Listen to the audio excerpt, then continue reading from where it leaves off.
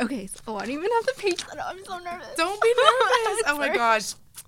I'm usually like very like cool as a cucumber. It's because it's podcasting about podcasting, right? So everyone gets so self-conscious. But like, I've been here, so don't worry. This is amazing. This is all going in. No, I'm kidding. Oh God, the prep, what it my takes. God. But hey, people don't realize how hard it is to do an I'm nervous. interview. Oh my God. So I had my laptop set up thinking I was going to record straight through the laptop.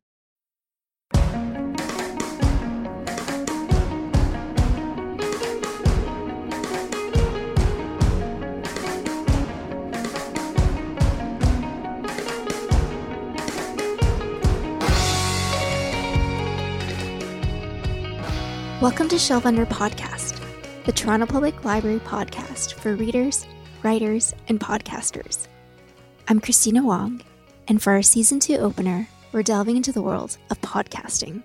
First, I'll be chatting with award-winning podcast producer, audio storytelling instructor at Seneca College, and former TPL Innovator in Residence, Amanda Capito, on how she caught the podcasting bug. She'll also walk us through the steps to making a podcast and the rise of this storytelling medium. And then we'll get to know a little bit more about the Shelf Under team. Finally, we'll be offering our own podcast recommendations.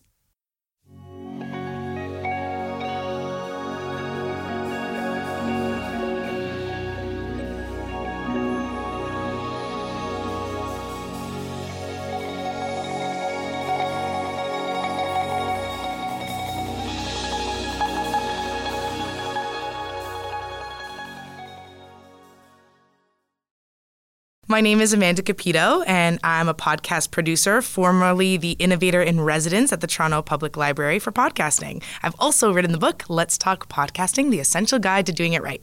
Which is very easy to read. I loved it. Did you enjoy it? I did. Oh, yeah. I'm so glad. Yeah, I was like, oh, I like this. I wrote it like a long blog post, essentially, because I'm a journalist by, my first career. So, my background. So that's why I kind of just kept going. I felt like you were talking to me. Good. That's a great compliment. Yeah. So I was like, I love this. Thanks. It's right there. And I wrote it myself. It's in my voice for sure. No, yeah, I could tell. Thank you. So how did you first get involved in the world of podcasting, or how did you catch the podcasting bug? Yeah, so it kind of happened over time. As I mentioned, I was a journalist at first, and I was working in radio, and of course, I loved audio from a young age. I was always listening to the radio and calling into radio stations. So I went to school for journalism, got into major market radio as a producer, worked my way through as a reporter, a news anchor. And during that time, podcasting was kind of slowly starting to, get its name and become popular. And I was getting asked to work on some podcast projects on the side just because I was really confident with editing audio and producing pieces. And then in 2014, things shifted, not only in my life, but also in the podcasting industry. That's the year that Serial was released. This is the year that Gimlet, the production house, was made and launched. And at that time, I was working at a digital content agency, and I started really paying attention seriously to the industry and how it could be made, a business model could be made for it. And so that's when I really caught the bug, so to say, and started really just every day checking, what was the latest and experimenting with things and pitching the idea to clients that we were working with.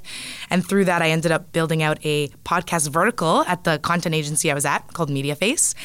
And the rest was history. Then I've been producing podcasts ever since. That's amazing. So what was it about podcasting itself that, I guess, appealed to you more than, television or radio? Well, I guess podcasting is radio too, but... No, but yeah, there is differences.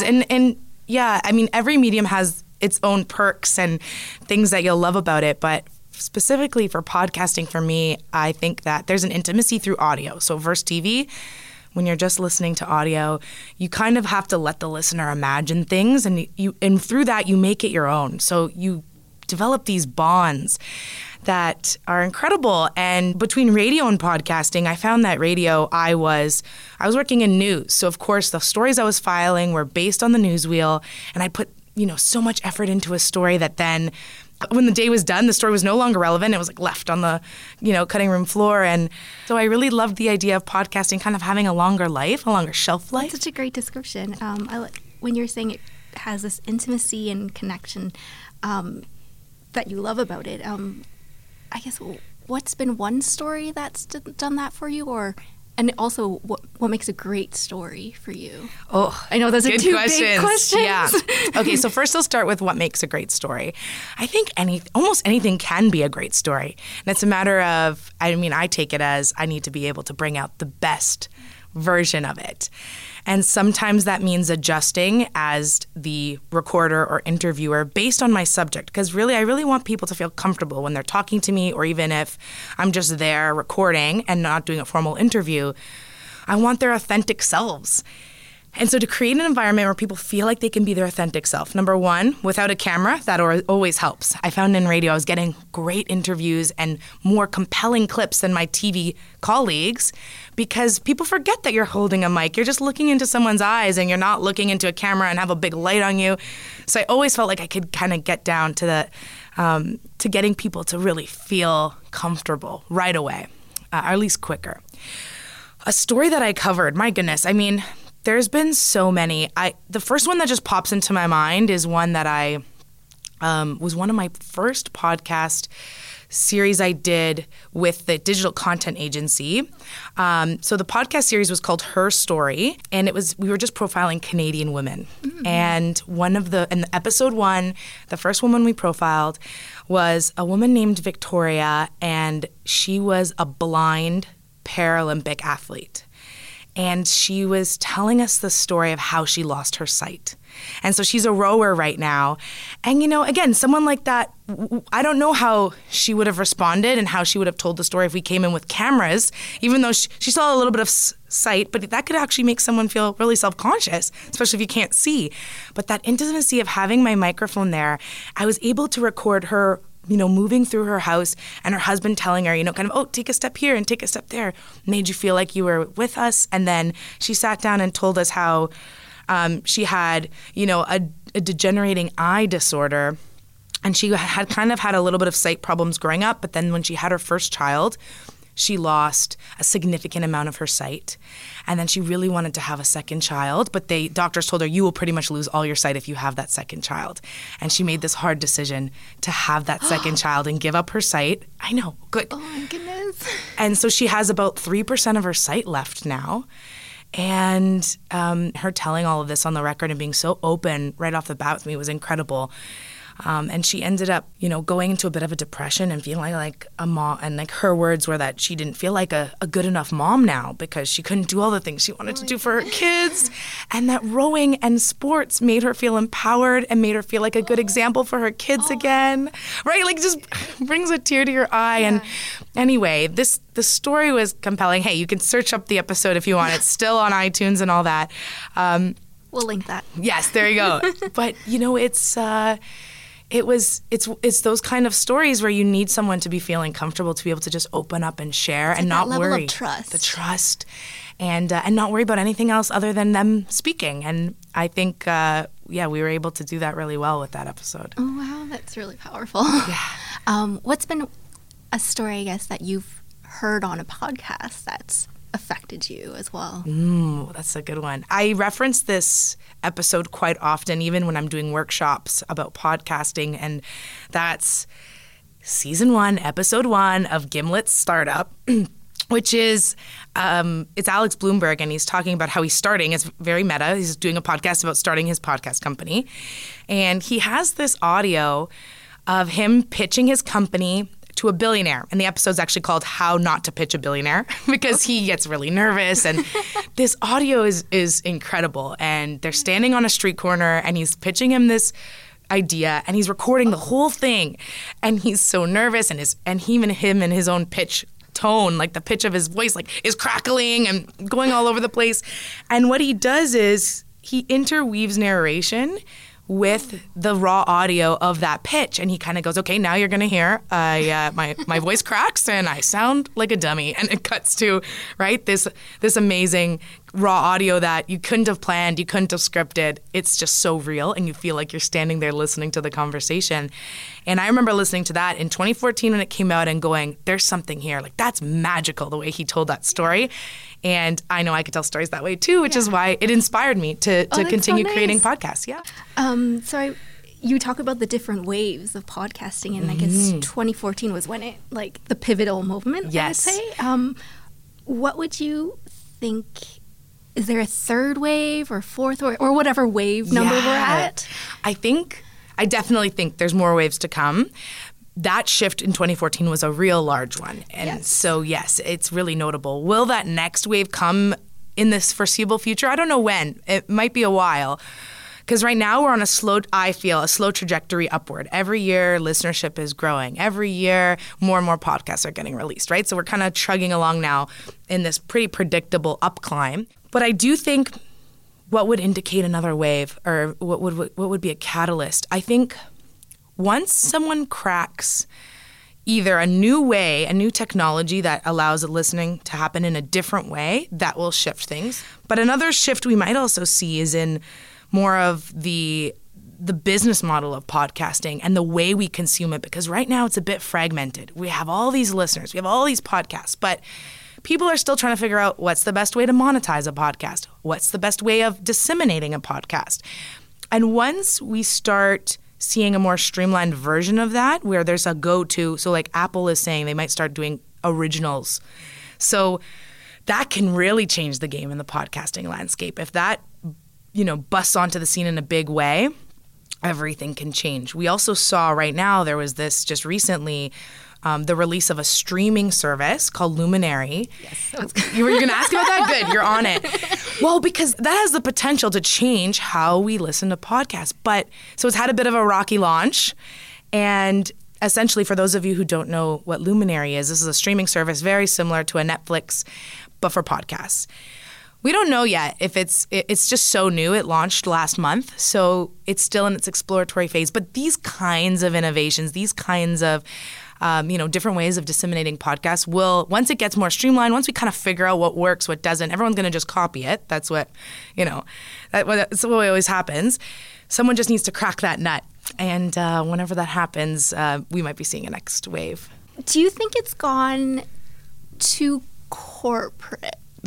Only because I did read Spotify had acquired, was it Gimlet? Yes, Spotify had acquired just Gimlet. In February of this year, 2019. Yes. So I feel like once the big corporations kind of jump in, is there still room for the indie voice or the indie podcasts? I'm scared of that, to be honest, because of course, I mean, Gimlet became far from indie as it was anyway.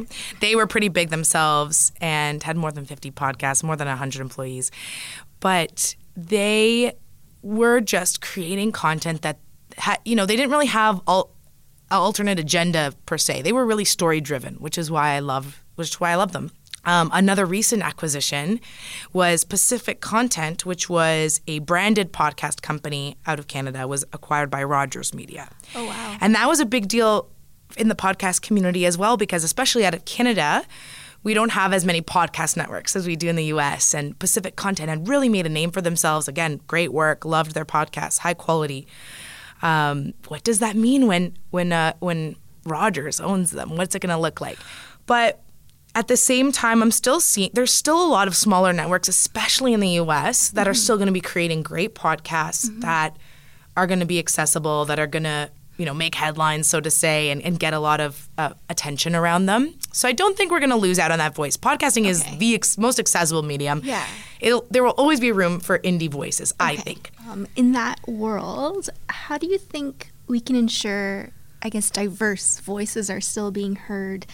I guess it's still overwhelmingly not diverse. Yeah.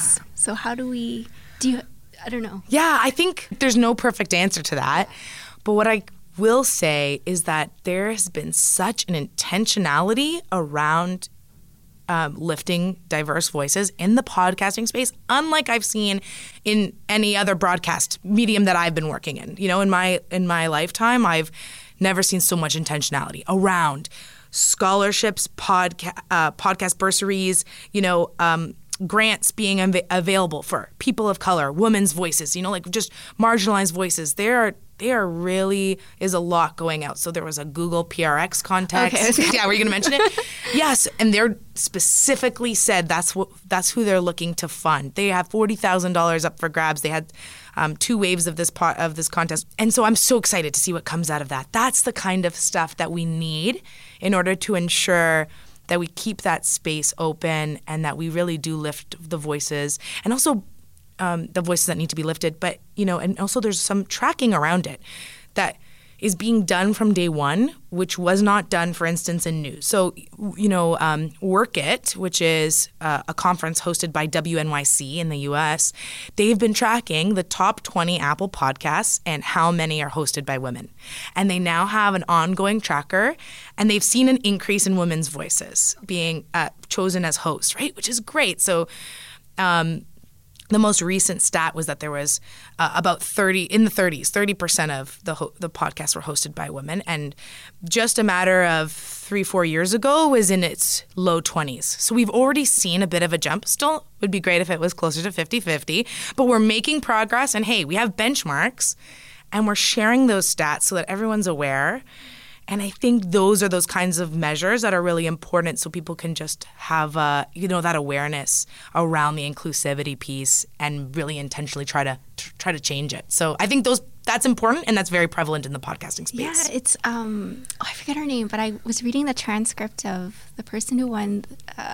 This was at the Third Coast International Awards, and her speech was just incredible. Yeah, it was about people of color being involved, right? Yeah. Yes, and I was just like, you say there's no one who's diverse, but here are the people. Why aren't you calling them? Yep. And then she even created an email. Yes. Like, email me if you're one of them. Yeah. This is amazing. Like, we need these kinds of initiatives, and I think, I want the gatekeepers or whoever to just, either tap into this or just kind of be more open. Yes. But yeah. And I think so even just having that speech on that platform and circulated as much as it was, great. And that's the kind of stuff I hope to continue to see. How challenging is it to make a living in podcasting? Yes, I get that question a lot. I think it really depends. If you asked me in Canada, if I start my own podcast in my basement, how likely is it that I can then have it be my full-time job? It's a bit difficult. It can happen, and this is just kind of like when bloggers were starting, right? So everyone could start a blog, and you saw some people really rise to the top, be able to make a living off it, become what we call now influencers. Yes. But it wasn't everyone. But at the same time, there are a lot of jobs in podcasting. And so I teach at Seneca College, and I teach the radio and audio storytelling class, where it was great. I got to rewrite the class to include podcasting. And I tell those students of mine, hey, if you like podcasting, sure, start your own, go experiment, dabble, but go look for jobs, because jobs are getting posted all the time right now. The Rogers, the Courses, even these big companies are wanting to hire people who know how to make podcasts. Mm-hmm. They're starting to invest in the medium, which is great. It's a bit of an exploratory time, but hey, why not? We're also seeing a lot of government grants going towards podcasting. We're seeing a lot of companies who even just want an internal podcast. And so if you love podcasting that much and you just want to be making podcasts for a living, and you're flexible with what it's about and where you're doing it, oh yeah, you can get a job. There's postings going up all the time. It might not be the exact topic you want to do it on, but hey, that's any industry, right? You got to start somewhere and build a portfolio and then just go from there. So I think it just depends on how you define what success looks like in that space for you. I think that audio storytelling can be incredible no matter where you do it. Exactly. So if people are able to broaden out their horizons that way, then they can definitely get a job in podcasting. And how you're saying anything can be a story. Anything. So. Yeah, exactly. I just think there's a lot of potential for stories and people don't realize it. Can you walk us through your journey of getting an idea to an actual podcast? Yeah. I think that's probably a long thing, but let's tackle this. Walking it through. Well, I'm sure as many people can relate to this. I have so many ideas for podcasts. Every other day, I'm like, that could be a podcast. And people are like that with anything they're passionate about. But it's kind of wading through like, okay, what's a realistic idea that I want to really highlight? And then taking it across the finish line. So, usually how I start is if I have an idea, I start running it by people, seeing how they react. And I immediately start thinking about the first thing is like, who is the audience and how is it best to tell this story? Which is a lot of people don't take that step. And I think that's why there's a lot of podcasts that we see that has one episode and nothing else, or, 6 months worth of doing work and then just drop off because it's either not sustainable, they can't find their audience, or they're not doing it in a way that's actually best. And even something as simple as coming up with the name of a podcast and one line to describe it.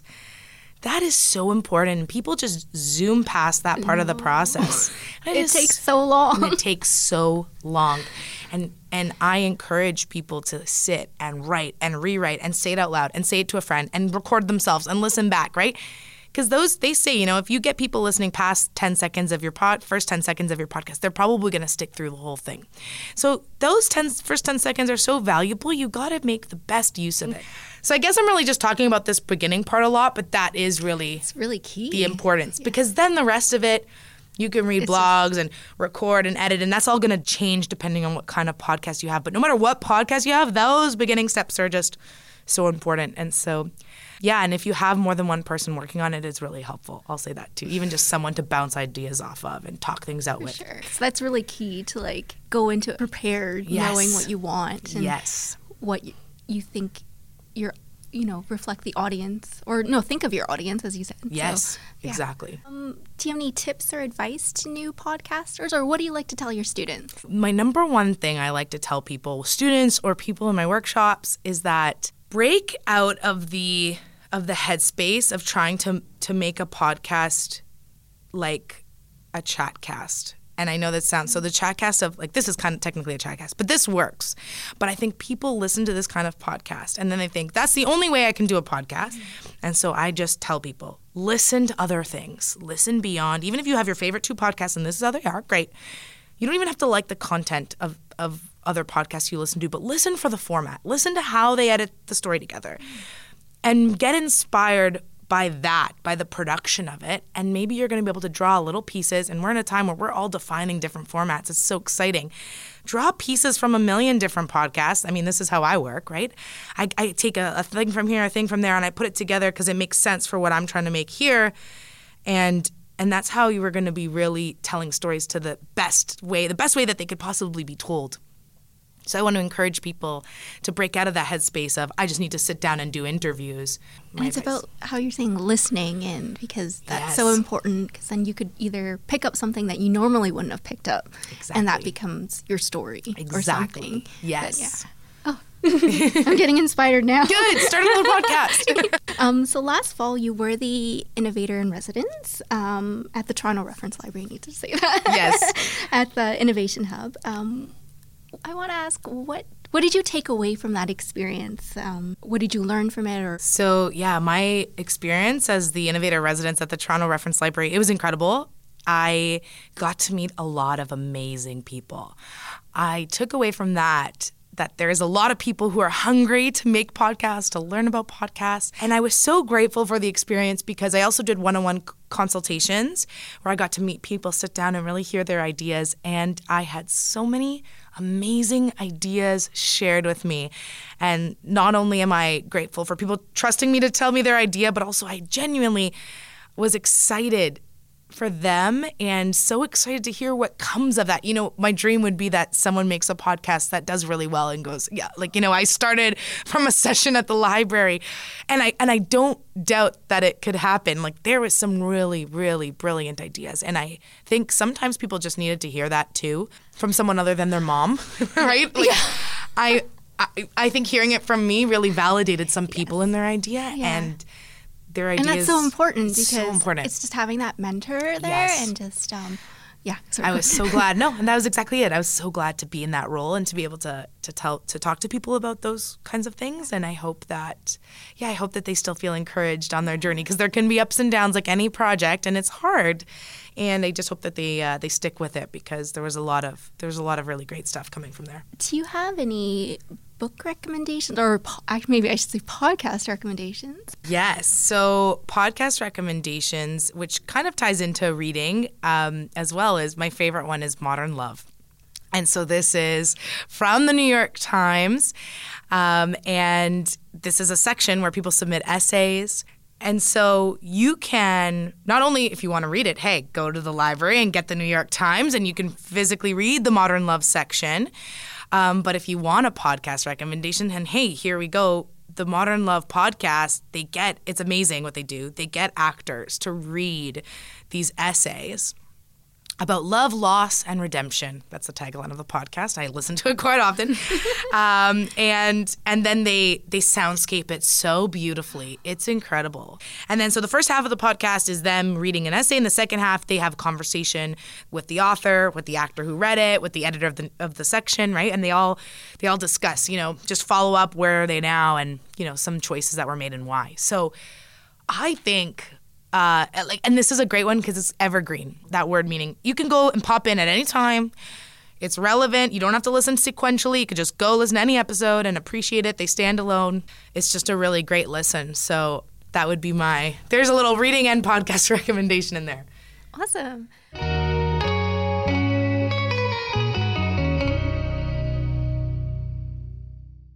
I'd like to thank Amanda for coming in and chatting with me about all things podcasting.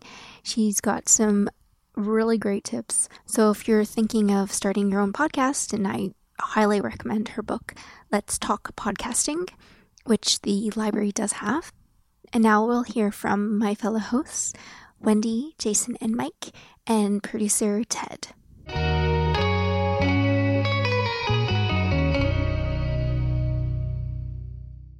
What got you into podcasting in the first place? I don't remember what made me first listen to my first podcast, but I remember that it was an episode of Radiolab, and I was immediately smitten. I know you are also a fan of Radiolab, right, Christina? Yes, yeah, very much so. Yes, yeah, it's so good. And I think I was reading a blog post that linked to it, and it was there were 2 episodes about animal minds. One of them was about a leopard seal, and one of them was about a chimpanzee.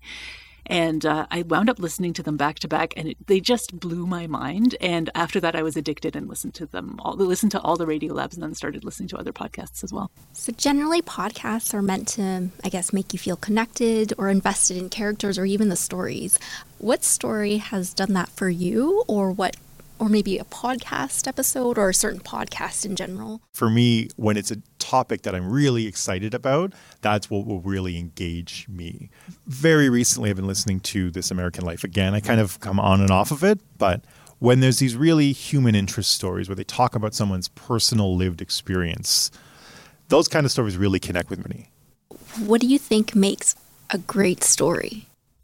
Okay, I think for me, what I like most in a story is being surprised. I like a good plot twist, and the details of human behavior. People are almost always surprising when you kind of scratch beneath the surface a little bit. Why did you want to do a podcast for the Toronto Public Library? The honest answer is just that it seemed like fun and interesting, and it's something I just wanted to give it a try and see what it would be like. The nice thing with the format of our podcast is that we get to talk to people that interest us at that time. What have you learned so far doing this podcast? Probably everybody says this, but it's a lot harder than it looks, and a lot harder than I thought it would be. It takes a lot longer than you think it's going to take. Making a podcast is a lot of work. Podcasting takes a lot of time. It's very time consuming. Editing and everything takes up a lot of time.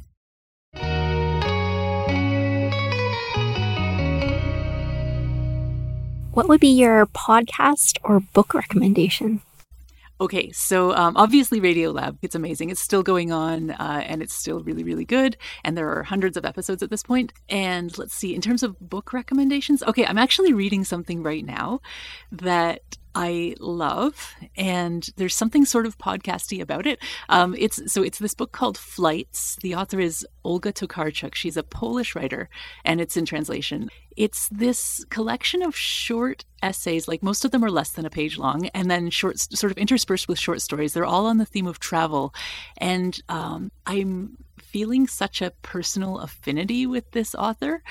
She's just really good company, and her voice is really sort of intimate and personal, and it's kind of like listening to somebody. It's like with a podcast when you've got your headphones on and they're talking right in your ear. That's kind of what the reading experience is like, and that's sort of how she writes too. It's this sort of I don't even know how to describe it. I just strongly recommend check out Olga Tokarczuk. She's got a new book called Drive Your Plow Over the Bones of the Dead. One of my favorite podcasts right now is a show called Oppo. It's from Canada Land. It does Canadian news criticism. They also have an offshoot podcast, which they started, which is discussing politics. It's hosted by two people named Justin Ling and Jen Gerson. And they just talk about different issues that are occurring. It's a bi-weekly podcast, but it's really entertaining, and like they really delve down into topics. And you know, one of them is a little bit more left-leaning and the other one's more right-leaning, but they always kind of find a consensus in the middle, which I really appreciate and like, because it's very divisive sometimes. And the other one is it's another Canadian show called Stop Podcasting Yourself. It's a comedy show out of Vancouver, and they're just two comedians, stand-ups, and they talk to guests who are also in comedy in one way or another. And it's very kind of Canadian. It's very polite in a way and fun and consistent, but I really liked listening to it. It's a salve kind of podcast. My podcast recommendation is Missing and Murdered, which is a CBC true crime podcast. There have been 2 seasons as of the moment we're recording this. Both seasons have dealt with missing and murdered Indigenous women. And what I really like about it is it's a true crime podcast, which gives you the true crime element, but also brings in the context of the larger society and how these crimes are representative of other issues that are happening in society. In the second season, they have a family who's looking for their relative who was taken in the 60s scoop when she was a young girl. She was adopted by a family in the States, and so they are trying to figure out what has happened to her. What it's really done is taken that true crime sort of format, but use it to have a look at the effects of the crime on the family and the effects that the 60s scoop has had on the family members. To change tones, if anyone wants to have know some baseball podcast recommendations, just email our Shelve Under email and I can send you 5 different baseball podcast recommendations. My recommendation is going to be the Maximum Fun podcast network. So they have a whole suite of podcasts, and it's one of these independently owned. There's a lot of comedy, sort of entertainment and culture podcasts. So the ones that I really like are Judge John Hodgman's on that network. There's a podcast called Friendly Fire, and if you want to be really sort of nerdy, and I love this podcast, but it's it'll definitely label me, I guess. But the Greatest Generation is a Star Trek podcast. If you go to the website MaximumFun.org, you'll be able to see all of their podcasts. That's so cool. Something I like about that podcast and podcast in general, to get back to an earlier question, was the communities that sort of arise around a lot of podcasts. And the one nice thing with that Star Trek podcast in particular, there's a whole inside community, really supportive group of people who have connected through that podcast. It's really interesting. And I've seen that with a few different podcasts I listen to, and it's a kind of a neat aspect that you don't get with a lot of other media. What's one thing that you like to share to our listeners that we don't know about you? I read a lot of books. I guess that's not surprising since I'm a librarian and everything. I like to cook. Oh boy. Other than dad jokes? Other than dad jokes? I like cats. Cats are cool. Yeah. About me? Yeah. Well, we just found out you're a turkey fan. Yeah, I think, have I said enough?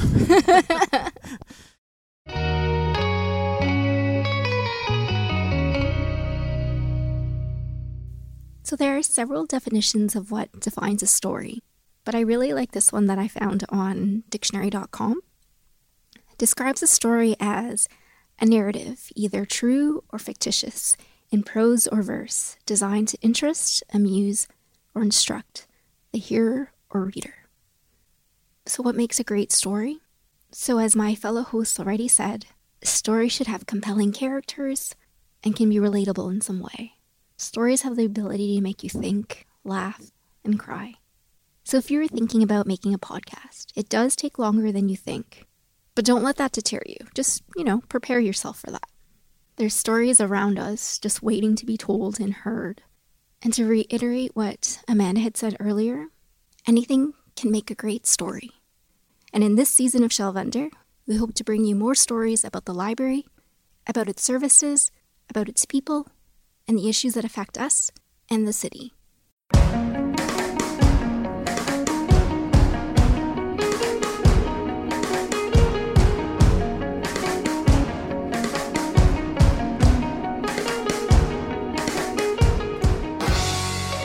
Wendy Banks just wants to be left alone to read.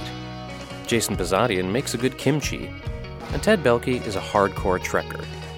Michael Warner slips in dad jokes in conversation. And Christina Wong likes to ask questions. Amanda Cupido is an award-winning podcast producer. Visit www.amandacupido.com to learn more about her work. Music by Highs. Shelve Under Podcast is a Toronto Public Library production. It is produced by Wendy Banks, Jason Bazadian, Ted Belke, Michael Warner, and Christina Wong, with production assistance by George Panayotou.